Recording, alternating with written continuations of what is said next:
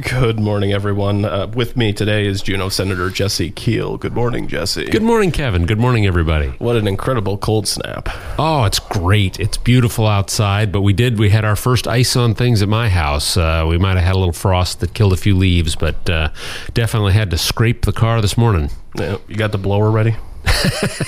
The shovel is what I have. Yeah. Oh, yeah. We're in the same boat then. In a week, we'll know who our representatives, who our governor, who will be in Congress. Jesse, what are your hopes currently for who voters may ultimately choose? Well, we may not know in a week, right? Because the Division of Elections plans to get all the ballots in before they calculate all the rankings, right? So it may take us a while because absentee ballots come from our college students and our military folks who are stationed out of state and people who are on vacation and everybody else who just feels like voting absentee. So before they can do the ranking, you're going to need to get those ballots in, and that takes a couple weeks. We allow for those ballots to come in so every Alaskan's vote counts.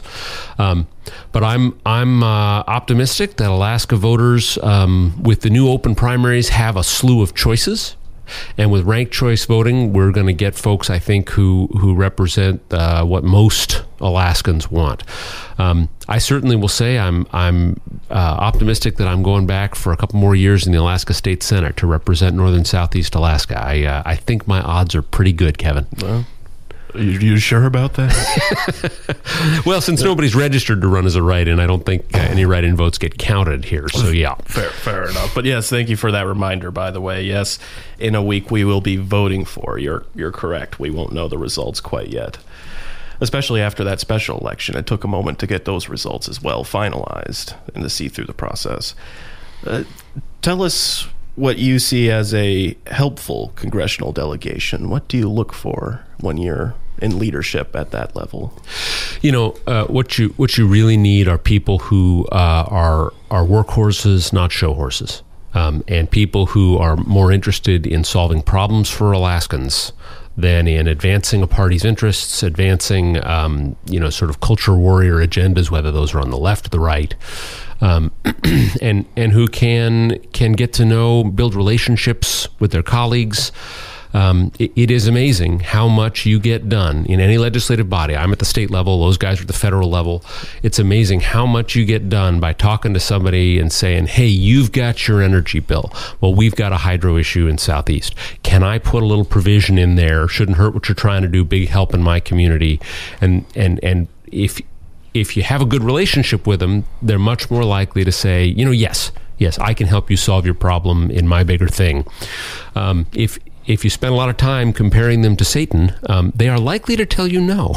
So we really not need much there for bipartisanship. Right. So you really need folks who are more interested in doing the work and solving the problems than in taking pot shots and big swings, looking for knockout blows at the other guys. And permanent political advantage. That's not, I think, what Alaskan voters are looking for us to do. Now that begs the question then, Senator, is there something you would like to see brought to Southeast from the federal level? I mean, you had Ben Denier over to the delegation for the cruise industry. Was there something else you've got your thoughts on now? Well, during that pandemic, we were able to get a little bit of traffic back in the second year. But I in that trip I made to Washington, D.C. To talk with them about that, we talked about a bunch of issues. We talked about municipal wastewater issues, right? That's just a cost for every community in our district except for, I guess there are two that don't have municipal wastewaters. And we got to work on some of those federal issues that were coming up that were going to raise the cost of our wastewater without adding more protections to the rest of our watersheds, right?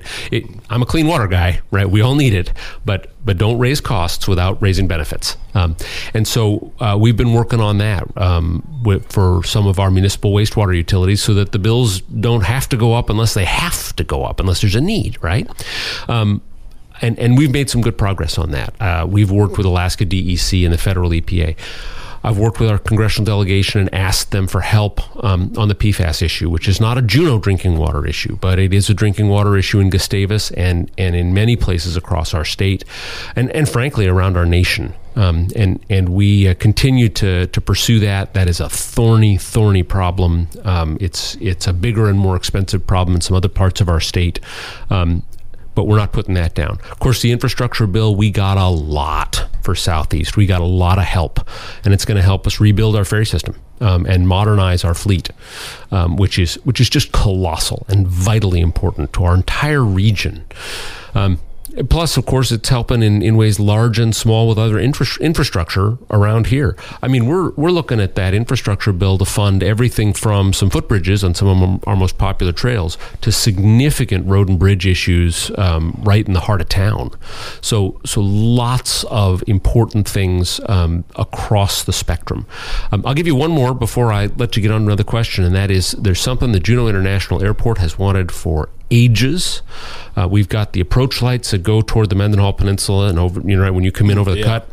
We've got a little bit of approach lighting that goes in the Sunny Point direction, but if you can extend that to, I can't remember what the regulation distance is, you can lower the minimum ceiling and have more planes get in when the weather is crummy. I mean, it's gotten better and better and better. I think about 25 years ago, how many planes overheaded Juneau?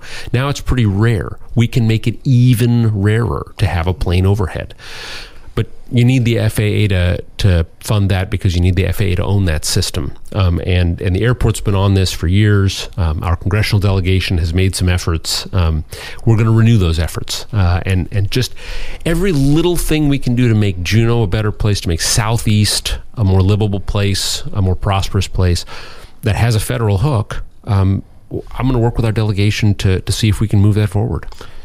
And on the PFAS matter, because I had been wondering, we've been putting much thought into the pollution that it has caused, but its use is to suppress fires. Has there been any thought to what the alternative of PFAS might be, the next material? There are some excellent alternatives, and they're getting very close to certification. So, no PFAS containing firefighting foams are used in pretty much all of Europe. So there are alternatives out there that are safe enough for the number of wide-body jets that land at London Heathrow and land at Frankfurt, right? Believe me, those foams are plenty protective for the number of wide-body jets that land in Juneau or Anchorage. We have good, safe alternatives that put out fires. There is a lot of research being done at American universities, at American firefighter training and technology centers.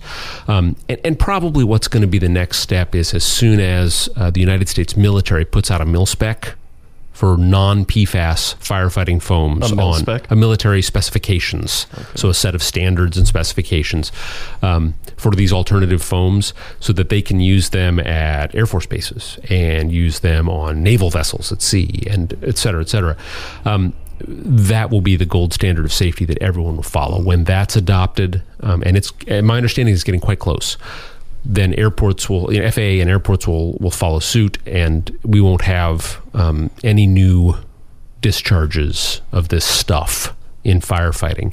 And to give credit, right, the FAA no longer requires airports to spray this stuff in training. Every airport that sprayed PFAS in training in the United States of America that I'm aware of did it because the Federal Aviation Administration required them to do it. Nobody was goofing around with this stuff. Let's just be real clear. People were behaving the way they were required to and the way we thought was responsible at the time.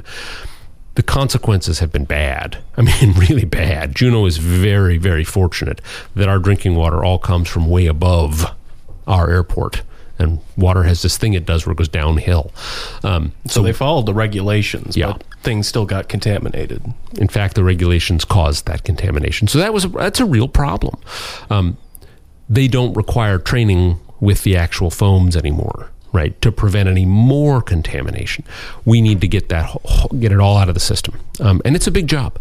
I continue to work with the Department of Environmental Conservation to get them to adopt the regulations that we need as Alaskans to cover cleanup and to protect from any additional use of this stuff. There's going to be thousands and thousands and thousands of gallons of it left in state and we need to make sure it's dealt with appropriately and it doesn't get into any more Alaskans' drinking water.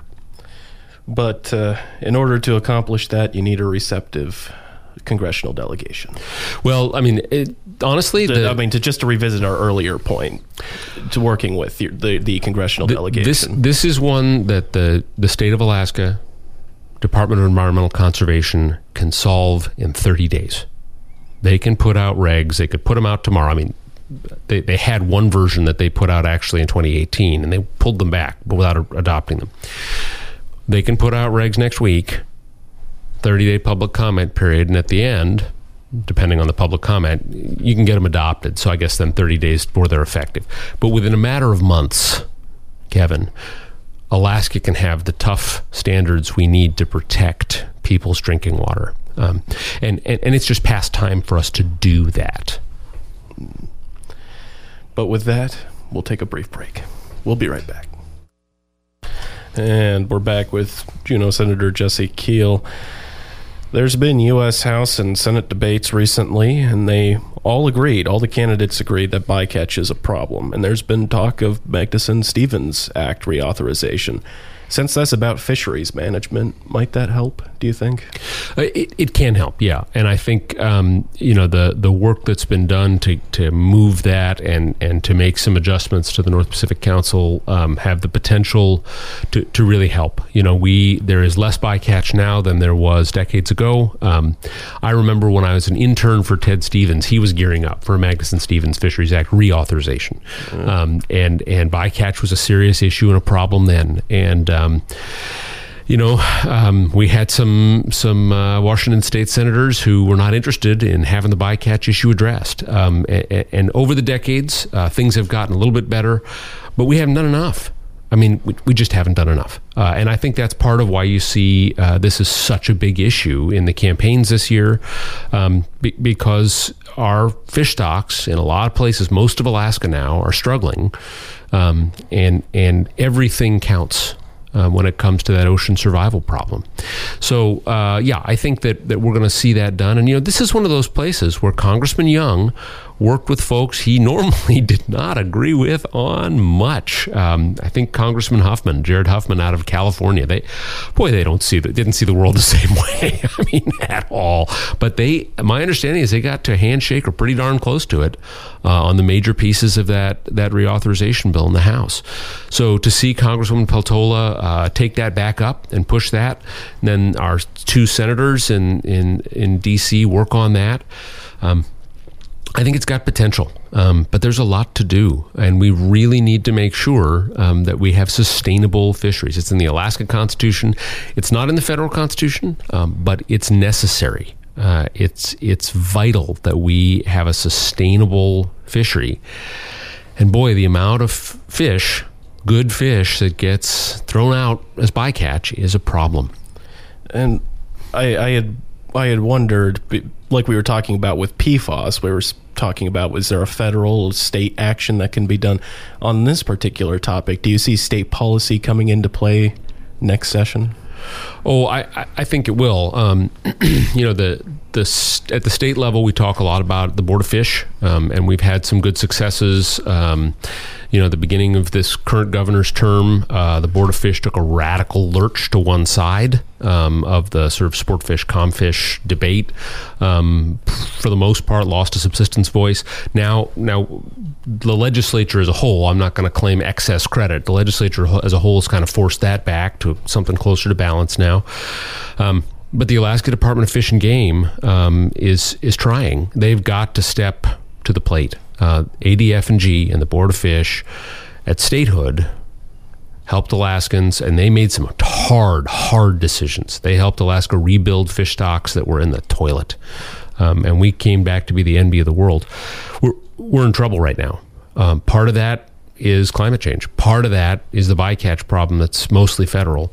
But there are some other issues. I think I saw in the ADF&G report for Juneau, king salmon was fine. It was coho and chum that were not doing so hot. I wouldn't say our kings are fine, Kevin. Oh, I okay. really wouldn't. So, I think the Taku River is or is on the edge of being a stock of concern. The Chilkat River is a stock of concern for kings. And we can go on now. King salmon are in real trouble in many places around our state. This year we had pretty good returns, pretty decent returns, I guess, of reds and dogs. That really helped out folks around here filling freezers and commercial folks feeding their families, right? Paying the bills. So we did okay this year, but not every stock, not every fish. We've got some issues. ADF&G can't take the easy choices. We've got some hard work to do. Another topic has been childcare and the high cost of it. There's been suggestions from universal pre-K, grants for school districts, or just cut. And do you see a possible solution among what's being talked about, or perhaps your own solution? This is a perennial problem here in Juneau, and it's become the same dynamics have led to this problem being a real issue statewide. Wasn't this a problem when you were on the assembly? Absolutely. This was a problem long before I was on the assembly, when my wife and I had our first daughter. And it was before then. The economics of childcare are very, very hard here in Juneau, but that problem has gotten worse all across our state. And everybody is feeling it now. It has gotten to the point where we have chambers of commerce around the state, and the Alaska State Chamber of Commerce making government steps to improve child care a priority. It's pretty unusual when they come in and say we need government involvement, but I think it's an acknowledgement of just how big a problem this is, both for families who need to make a living and they need childcare to do it, and for businesses who need employees, and somebody's got to watch those kids and take good care of those kids for parents to come to work. And if there's not reliable childcare, mom and dad can't get to work every day. That's a problem both for the business and for the household, right? So we're in this terrible bind where starting wages at childcare centers all across the state are roughly on par with things like fast food jobs. Honest work, but we want childcare workers to have some education in how to, raise kids and read to them and teach them their shapes and their colors and everything. But you're saying the wages should meet the demand right now. So families can't pay what you have to pay childcare workers what you need to get the folks with the skills you want. And that's a problem, right? That's a disconnect that's led us to near a market failure. We've done things, we've taken steps through the years here in Juneau. The Assembly has kicked in for many years now some wage support that has helped moderate the problem. We have made zoning easier for home-based child cares. We have taken on a piece of the problem on the sort of upper age range with kinder-ready classrooms in schools funded by the city out of your tax dollars and mine. And I think that's all helped. But the gap between what working families make and what you can afford to pay childcare workers just continues to grow. And so we're in a statewide problem here that's really hurting working families. There was a little bit of... I'm curious your take on this, because between pre-K and childcare, because we saw in the Alaska READS Act there was funding for pre-K to expand pre-K in schools. I know it was a little step by step for districts in need, but the point of the question is that if by funding pre-K, are we addressing childcare ultimately? Problem this big, a problem this complex doesn't have one ultimate solution. The Alaska READS Act, by expanding stepwise, one little bit at a time, gradually phasing in statewide voluntary pre-K, is going to take some of the pressure off of the child care system. But it's not going to address the biggest needs, right? It's going to be a huge help to families whose kids are going to get to kindergarten ready to learn and ready to read and ready to do the things in school that are going to help us close achievement gaps, help us make school more effective for all the grades thereafter. But in childcare, a lot of your biggest problems are infant care, right? Because you just need more workers per infant. Or, well, I mean, you can have a couple of infants per worker. But the ratios, right, need to be more intensively staffed for infants than for toddlers, and more intensively staffed for toddlers than for your pre-K age kids, right? So you can help a little bit by taking some of those pre-K kids and putting them in a classroom pre-K environment. But you don't address the heart and soul of that issue with the infant slots available in licensed care, the number of infants in home-based cares that don't have full licensure. There's a limit on how many we allow for safety. And for proper child care, proper, literally taking care of the kids. And providers understand that. But that's where the biggest pinch on the straight up child care issue is. We have a lot of work to do to address those challenges. Is there anything you'd like to add? We're a minute over time. Well, just that, we started talking a little bit about some of the federal races. Tuesday, 1 week from today, I believe, is Election Day. If you haven't voted by mail or absentee, get to your polling place. Make a plan now so Tuesday doesn't come up on you unawares, unexpected. Make sure you vote. It's the only way a republic, a constitutional representative republic works, is if you get out and vote. I think we're going to go stop by the state office building sometime soon. Excellent. Early voting is available at the state office building and at the Division of Elections office in the Mendenhall Mall. All right. It will creep up on you. Thank you, Jesse. Thank you, everybody. And thank you, the listener. This is Kevin Allen for Action Line, signing off.